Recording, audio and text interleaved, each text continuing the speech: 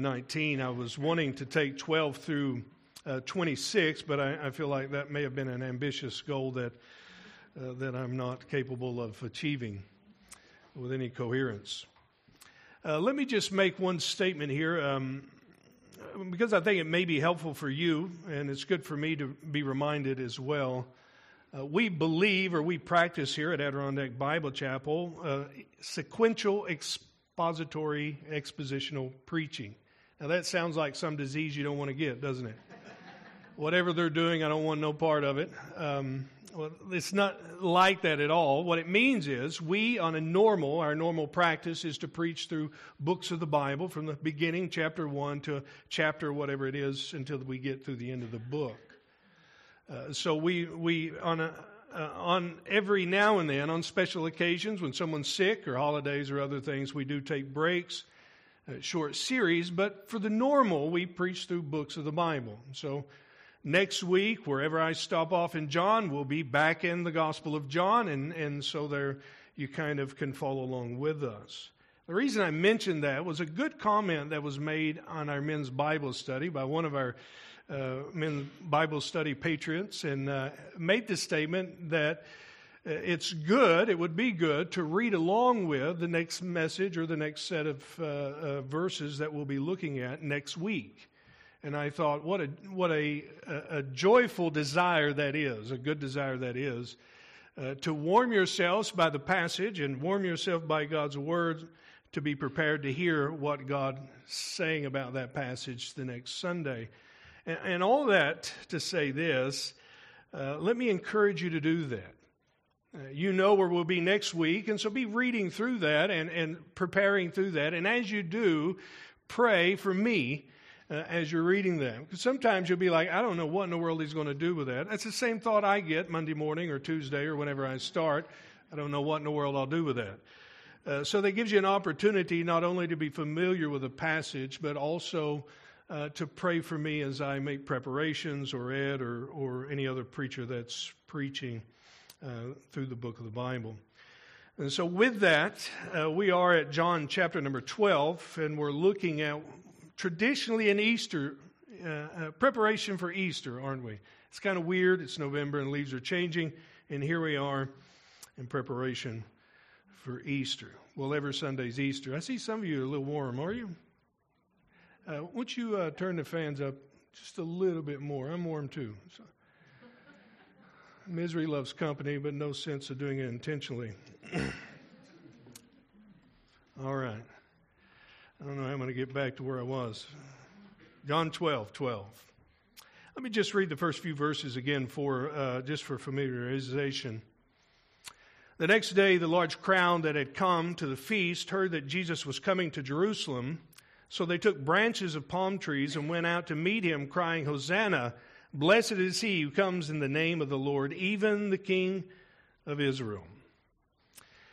You may be one of the 18.8 million people that sat down in front of your TV or some sort of device to tune in to the coronation of King Charles III on May 6th this year. You don't have to raise your hands for that. I think 10 million Americans was participating and wondering what was going on, and for the life of me, I don't know why, other than the fact we might have been trying to figure out what it was we're missing. But nevertheless, it was a long day of celebration, which cost roughly around $125 million. It's not bad, is it, for a coronation of king? What is of interest to me as I was just kind of skipping through, the good thing of watching it after the fact, you don't have to watch the whole thing, you can just kind of fast forward it. What was of interest to me was the procession. When they picked up the soon-to-be crowned king and his wife from the palace, and they went their way, the 1.5-mile journey to Westminster Abbey, to this coronation service. 1.5 miles, about the distance that Jesus was from Jerusalem when he rode into Jerusalem on a donkey. The King Charles was pulled on what was considered to be a Diamond Jubilee coach, and probably because it was very well decked out and furnished with all sorts of things, pulled by 6 white hand-picked horses. It was quite the sight to behold. And here, in contrast, the King of heaven and earth is sitting on a donkey, riding in some backwood town in the Middle East during the time he rode in Jerusalem, being held King of Kings. Well, it was a time of the Passover. We know that. The text tells us the Passover was at hand as the first day of the week, and some argue whether it was Monday or whether it was Sunday. I don't necessarily think that is important, other than the fact that it's nice to know those sort of details. And Josephus said the town was so packed during Passover that there was roughly around 2.5 million people, participants, coming into this small city during this festival, this holy week of celebrating. It may be exaggerated a little bit, but I mean, that's a lot of people coming to celebrate the Passover and what is going on. Now, this particular Passover we know is Jesus' last week, and there's already been discussion in chapter number 11 whether Jesus would actually even come to the festival. We know that the Jews had already plotted to put him in prison. They already had determined that they were going to put him to death, and so the crowd was wondering at the end of chapter 11, well, is he even going to come to the Passover with everything that's going on? Whether the chief priest could arrest him. It's worth noting, just by way of kind of context, that Jesus earlier on at the Feast of Tabernacles in John chapter number 7, he kind of snuck into that one. So halfway through the feast, he just kind of appears and starts preaching. It's just like he appeared, vanished and came there. He was hidden. He was in a disguise of some sort, and he began teaching somewhere in the middle of the week. But here, this moment which is in front of us in John chapter number 12, he boldly and deliberately enters into Jerusalem in the most dramatic way, at least at this point, that we could possibly imagine, especially when the people are trying to say, well, we're going to put him to death. Now, you might remember this story in Matthew 21 and Mark 11, Luke 19. They all give broader accounts of what's going on in this, what is considered Palm Sunday, or Jesus' triumphal entry. He sends his disciples to get a colt that's never been ridden. Luke talks about the procession as he's entering into Jerusalem. He stops and begins weeping over the city, because not only is he entering in as king, and you think, well, this is a high moment, he understands what's going to culminate from this week that he's about to embark on, and he weeps because of the destruction that will come about because of the rejection of him as King of Kings. Jesus enters into Jerusalem of his own accord. His life is in his hands. His death and all that will be facing him is within his power, his control. You remember he said earlier, those of you who have been with us in the study of the Gospel of John, no one takes his life from him. He lays it down of his own accord. And he has authority, power to raise it up. But what is interesting is in John chapter number 12:12, that he enters in as a promised king. You might recall, chapter 6, the people wanted to make him king by force. He fed them with manna, or he didn't feed them with manna. He fed them with that lunch the little boy had, and the people in uproar, let's make him king by force. He will be our king, and he withdrew from them. And yet here, at this moment in the life and ministry of Jesus, before he's crucified, he is announcing to the world, allowing to be announced to Jerusalem and this region, that he is the promised king, the promised Messiah. There would be no doubt about it. There would be no denying it. He allows it. And really, I want us to see this kind of celebration of the king that you see in our text this morning, verse number 13. Again, the next day, this was after the feast at Mary anointing his feet and his head with oil and all that was going on there. Verse number 13 says, as Jesus was entering into Jerusalem, people began taking palm branches and And they began shouting and crying aloud. And we know other text tells us they were laying palm branches in the road so he could ride his animal across them, and people were laying their clothes down and so that he may walk upon the robes and other things like that. It was a great scene and a time of rejoicing.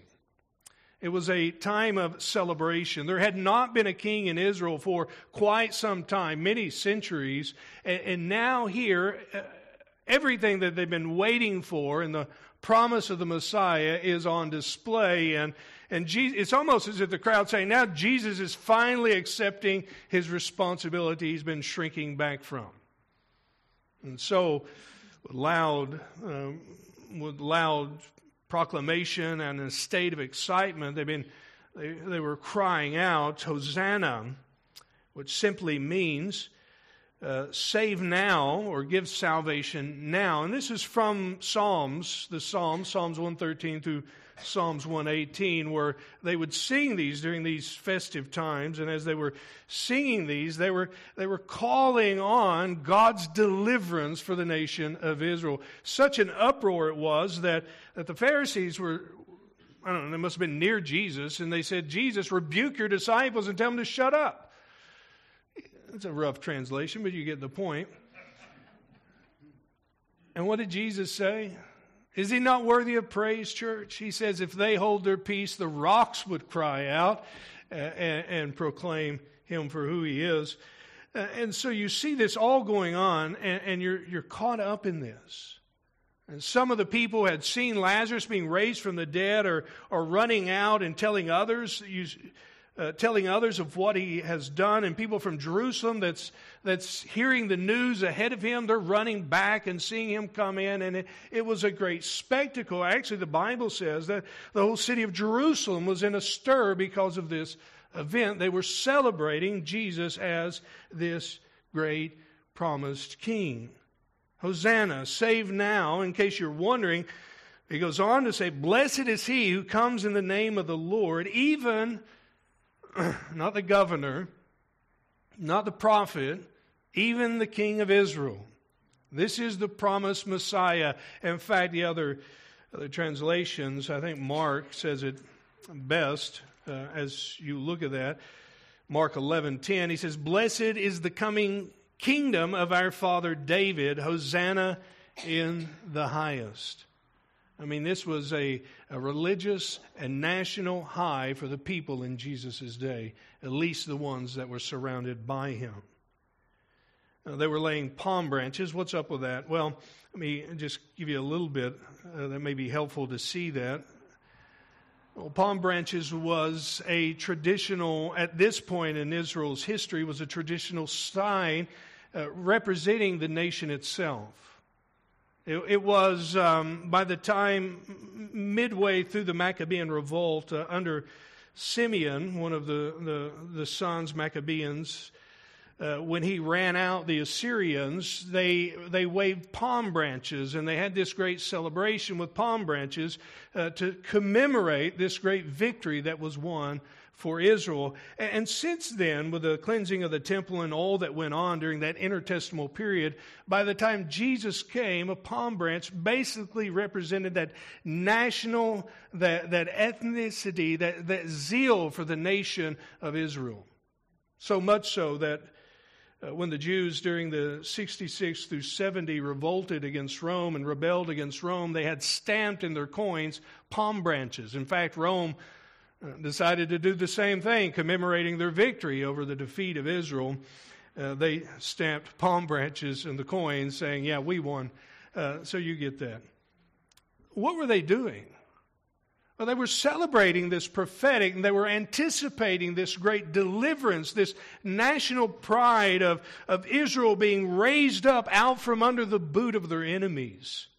If we could get Rome and their foot off their necks, and he would come about and bring this sort of deliverance. And you can imagine the zeal of that for a nation that had been kicked around for centuries and in constant conflict. In fact, whether it's Rome or Greek or Syrians or Assyrians or any of the other things like that, actually them coming into Palestine, I'm going through Joshua, my readings in the mornings, and just that constant conflict that Israel has faced ever since being in the land, here comes the one king who's going to bring peace. Wouldn't you be happy? Well, of course you would. Waving palm branches and celebrating in this victory march. Now we call it the triumphal entry, which is a kind of paradox in itself, because we know as he enters into Jerusalem that he will enter in ultimately in a few days at the cries of crown him to the cries of crucify him. Will he not? And so it's kind of a weird oddity when you think about referring to it as triumphal entry. And it is in the text as well. Notice the verse that we find in verse number 14. They're crying out, King of Israel, calling for deliverance. And it's almost like the scene we find in Revelation 5, isn't it? Where John is weeping because no one is able to take the scroll of the book. And the angel says, don't do that. The Lion of the tribe of Judah, he will open the seal. John looked, and what did he see? He saw a lamb. Isn't that strange? You think of a lion, you expect to see a lion. You expect to see the fierceness, the intimidation. And when John looked, he saw a lamb. When you see a king coming in, coronation, you expect to see him being pulled by 6 white horses and a chariot and 200 military personnel. I mean, if we can do it in England and other parts of the world, then surely the King of all kings is worthy of something more than riding on a donkey. Riding on a colt, in fact. And yet that's what we find here. We see just this meek and lowly king, this gentle king. And the Bible tells us this is a reference back to Zechariah. Jesus knew exactly what he was doing when he commanded his disciples to go and get the colt, because he was fulfilling the prophecy spoken about him by his Father. He would not come to make war, at least not at this point. If you read the end of your book, you'll realize that's not always the case. But he came gentle, meek, and lowly. He came as one who is approachable, one who is humble. In fact, Zechariah 9:9, where this is played out from, it says, Rejoice greatly, O daughter of Zion. Shout aloud, O daughter of Jerusalem. Behold, your king is coming to you. Righteous and having salvation is he, humble and mounted on a donkey, on a colt, the foal of a donkey. Your king is coming, and he's going to be humble. Isn't that remarkable? You know what's so remarkable about that is because we're attracted to the opposite in our human nature. I mean, how many of us gravitate towards those, even the boisterous, arrogant, proud, and the powerful that display themselves as someone who can get something done. And so we're like, we just cast our lots in with them. Those kind of people. That's what the world looks for. And yet here, the king that God has appointed over Israel, and not Israel only, but over the whole world, is coming meek and lowly. Meek and lowly. Isn't that exactly what you find in Matthew 11? And how does that remind you, church, as you think about this great king of the world seated at the right hand of the Father? And doesn't it not remind you that though as powerful as he is and as exalted as he is still approachable? Don't you like that? Doesn't that warm you and remind you that there is help at the throne of grace by our great King? I know you have been around people, probably people who have thought more of themselves than they ought to think. How many of you have met someone like that? There's other people that have had some kind of prominence. They're popular, whether it's in the Christian circles or the circles of the world. And you meet them and you realize you would never confide in them or were never attracted to them. They're not approachable. They're on a whole different plane. Their heads in the clouds, whatever it is, too big for their britches, whatever illustration you want to use. You just are not warm to them. And yet there's others that you meet that you find this could be a true friend. And we see something like that in our Lord and Savior, don't we? Approachable, meek, and lowly. Zechariah 9 promises, and I'm just going to give you these fairly quick, or as quickly as I can, three things. And we're just going to dwell on the first one. The next two will be fleshed out as you look at the remainder of this. Zechariah is promising this humble king will provide three things. One is he's going to put away war. It's going to be done away with. He's going to bring about peace. In fact, you see that in Isaiah 2:4, prophesying to the very same thing. They'll be beating swords into plowshares. Shares. Or think of it this way. We're going to be turning our tanks into tractors and our F-16s into crop dusters. Wouldn't that be great? Some of you actually, you're not sure if you'd like that kind of idea. You know, it's kind of, we live in a real world. We can de-arm the rest of the world, just not our nation, you know. But the Bible promises this king that will come, this king, God's king, this humble king, will put an end to war. He will bring about worldwide peace. In fact, in Isaiah 9, 6, and 7, that's exactly what he is referred to in one of the titles, isn't it? Of the increase of his peace, there will be no end, because he is the Prince of Peace. Now, many of you know this, and some of you may not be as familiar with this, that Christ, this humble king, has come to make peace between God and man, between the Creator and his creation, and, don't miss this, between man and man. But the order has to be right, doesn't it? And we try to deal with peace on a horizontal level without any regard to the gospel implications and the means that God has given to us to make peace with one another. And that is the fact that Jesus Christ, first and foremost, came to make peace between God Almighty and humanity. To appease and satisfy the wrath of God for the offense of our rebellious heart. Now, some of us don't like that, and I agree, it's kind of rough.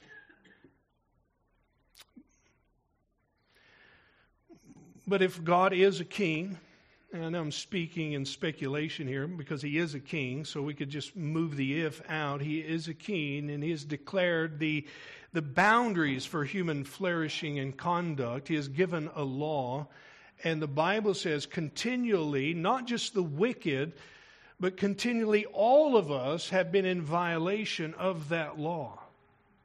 Well, to put it in another way, in biblical terms, we have all sinned and fallen short of the glory of God. And just in a human standpoint, if you violate the law of the land, if you violate the law of this state or this county, then justice demands that you be punished. Would you agree with that? A couple of you agree with that. That's good. In fact, what we find is a measure of indignation in our own hearts because God created us in his image. We find indignation when justice is forfeited or when justice is perverted, don't you?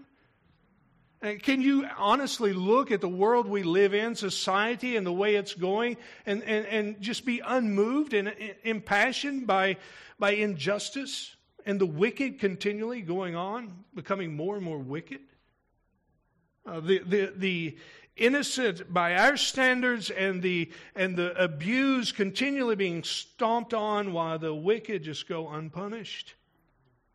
How much more does that indignation, how much more does that right and that desire to judge rest in a God who is completely holy, completely, truly just?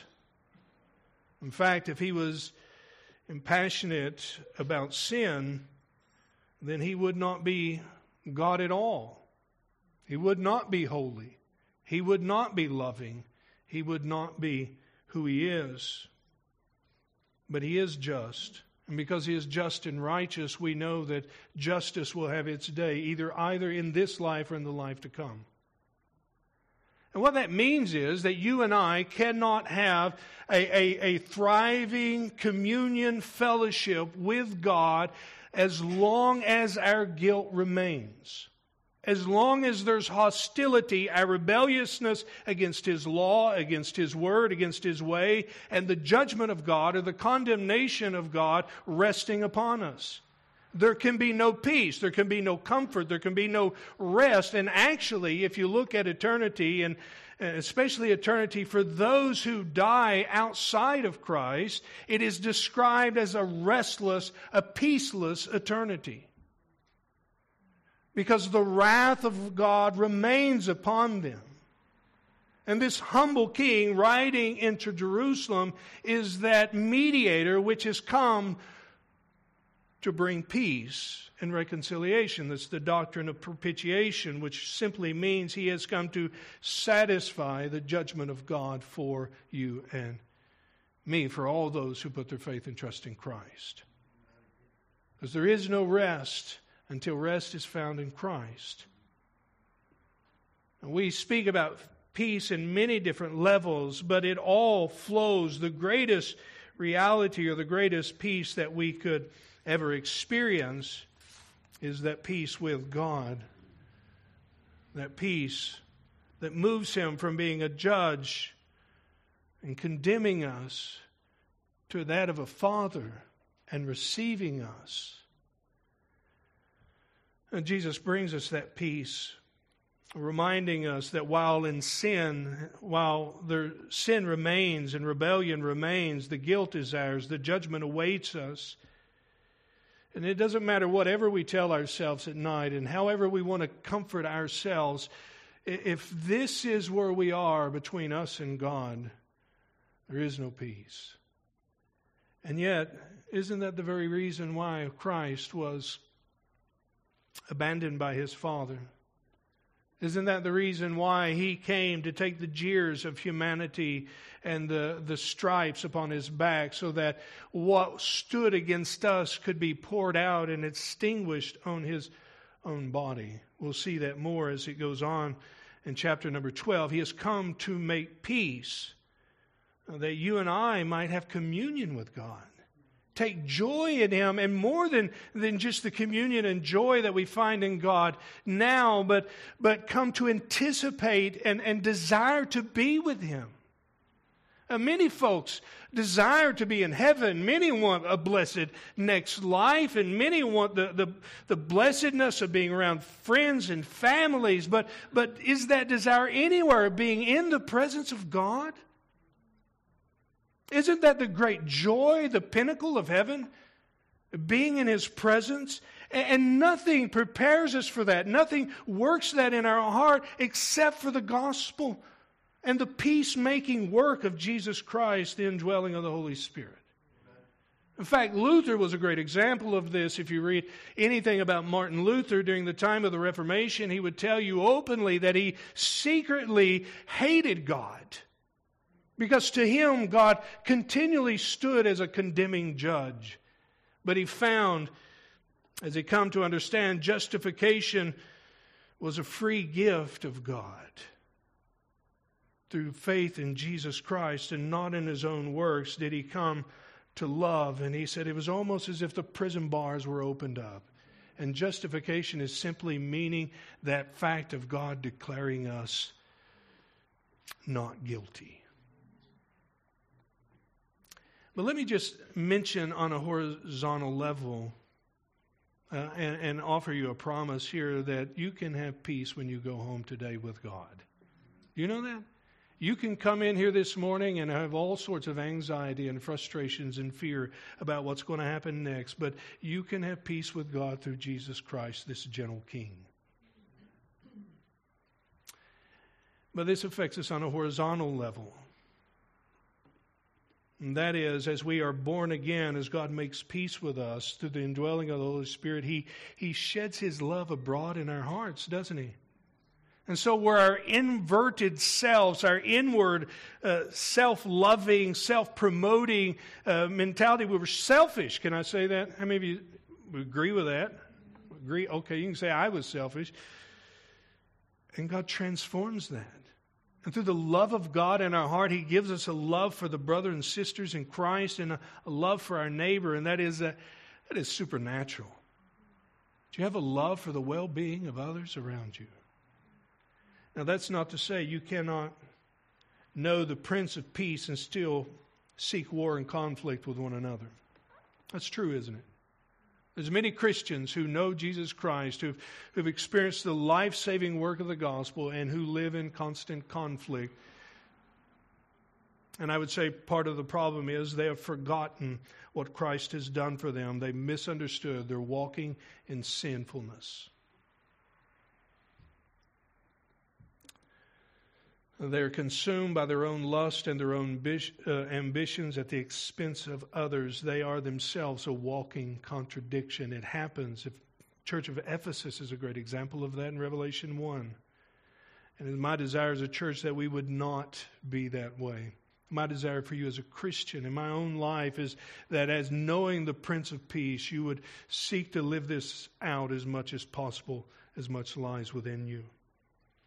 Well, Christ, the promise of peace, this humble king.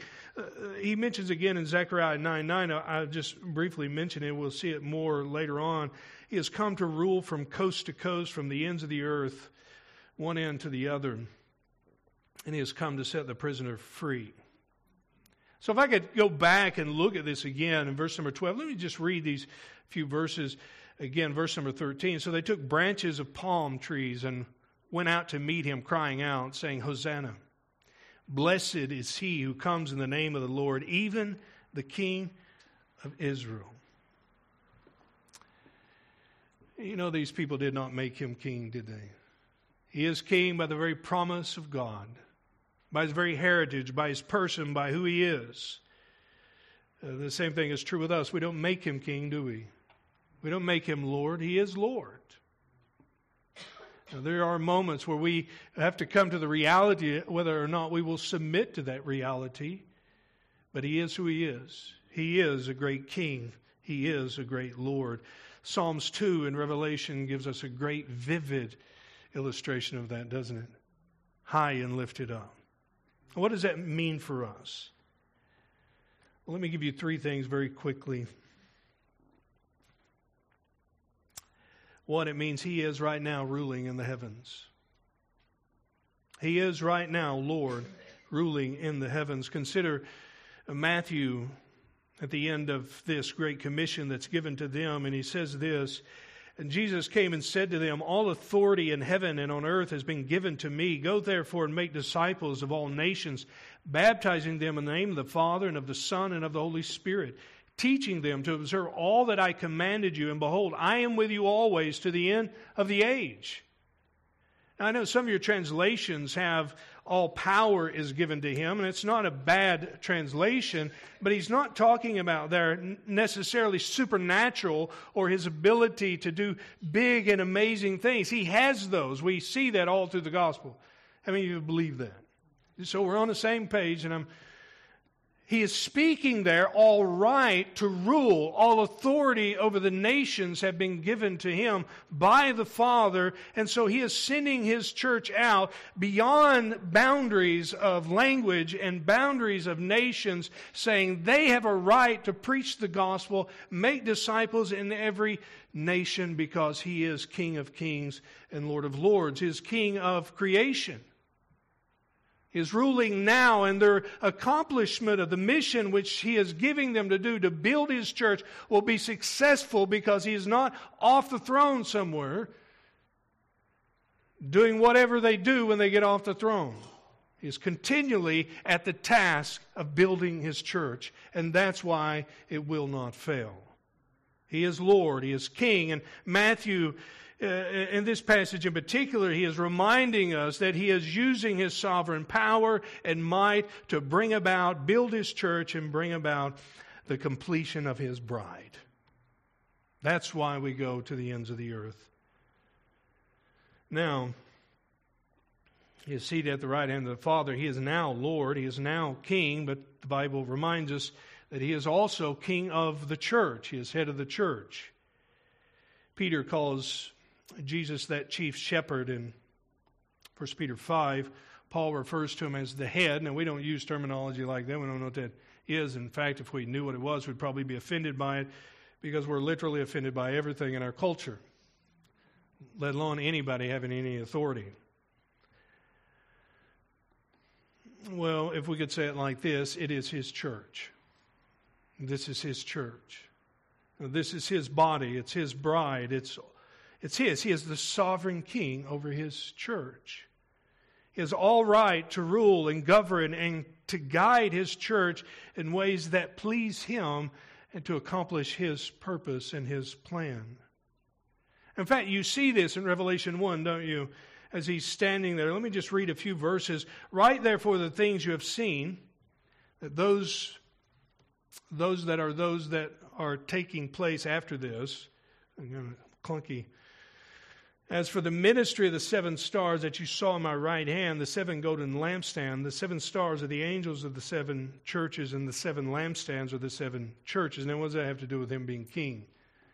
Well, if you read Revelation 1, you realize 2 things. One, he is present in the midst of his churches. He is walking amidst the 7 lampstands. He knows exactly what is going on. And 2, you see this possessing the ministers, or the voice to the churches, are in his right hand. He is simply saying to those who are in leadership and to the church whole, his authority, his right is the right to rule. But how does he govern his church? Well, I think you see it in the text, don't you? The beginning of verse 19, Revelation 1:19, right, therefore, he governs it through his word. In fact, we were reminded of Calvin's statement when he said Christ is a king and his scepter is his word. And we have no business claiming an autonomy that is counter to the Word of God. And haven't we done that as a culture? Christianity as a whole in America. We've kind of bartered with society and the secular movement and the vernacular of what is going on and what is accepted. And at the expense of the mandate and the command of our great King, we have sold out and sold ourselves under someone else's authority called a godless secular society. We see that all throughout New England, don't we? As we embrace those things that God has declared sinful and wrong and an abomination.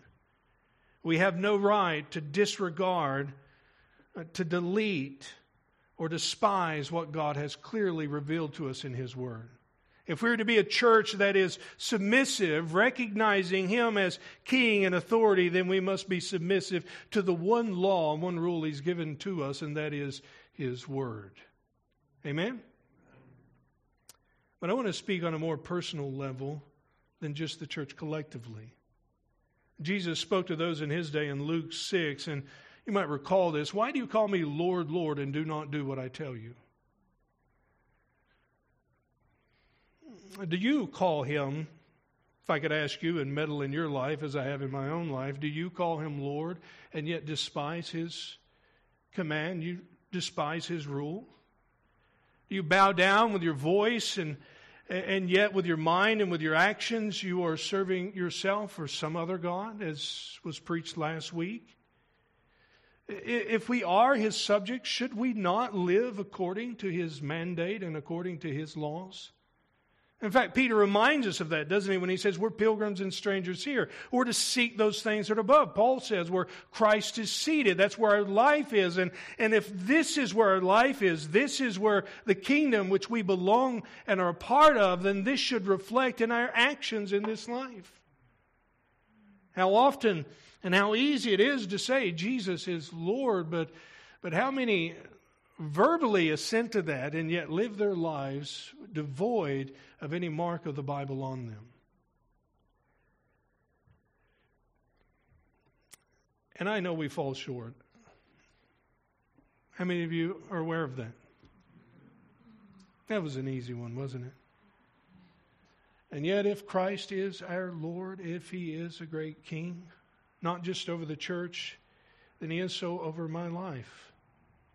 And there are times where that bears its reality on whether or not I will submit to His will or my whatever it is. If He is a great king, then He is not only king over the church, but He is king over me. If I am His subject, then I am subject to His word and His mandate. And can I say this? If a church, a people making up of the church is not submissive to Him as king, then the church collectively will not submit to Him as king. If we don't come and see this as the way in which He governs not just the church, but governs our own lives, His word, then it doesn't matter what we do together. Might as well have another golf outing and just leave it at that, right?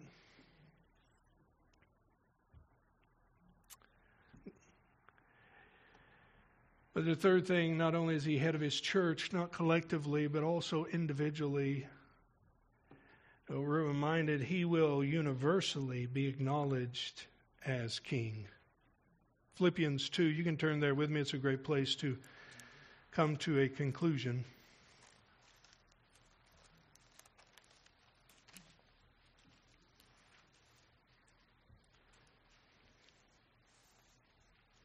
Philippians 2.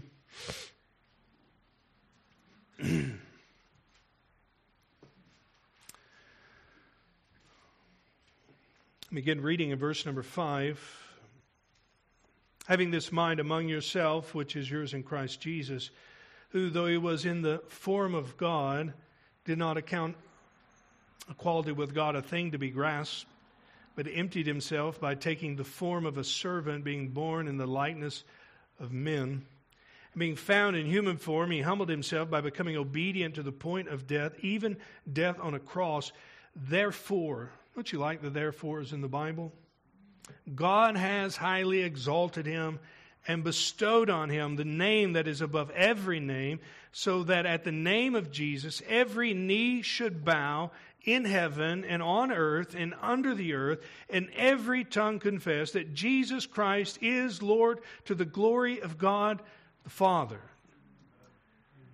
No one will be exempt from seeing the glory and acknowledging the majesty of King Jesus. No one. Everyone will bow down and see Him for who He is. The proud and rebellious, the boastful, the wicked, the ungodly of our age will one day bow down before Him and acknowledge He is King of Kings.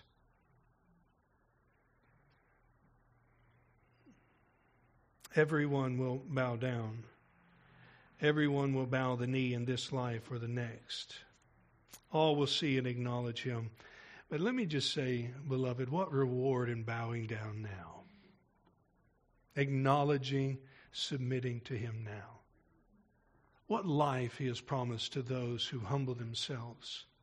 You'll see that in the verses ahead, even next week. That we come, exalt Him, see Him high and lifted up, reverence Him as Lord, to the glory of God the Father. Well, dear friends, we all have that appointment, don't we? To stand before the bar of God. No one is exempt. Neither we stand there having had peace made for us by our great King, that humble King Jesus, or will buckle under the weight of our own guilt and the condemnation which is rightfully ours. Today is the day of salvation. Now is the accepted time. If you would ever make peace, then make it while you're still here, while there's still an opportunity. Bow with me. Father, we thank You for this morning that we can gather together. Thank You for Your Son.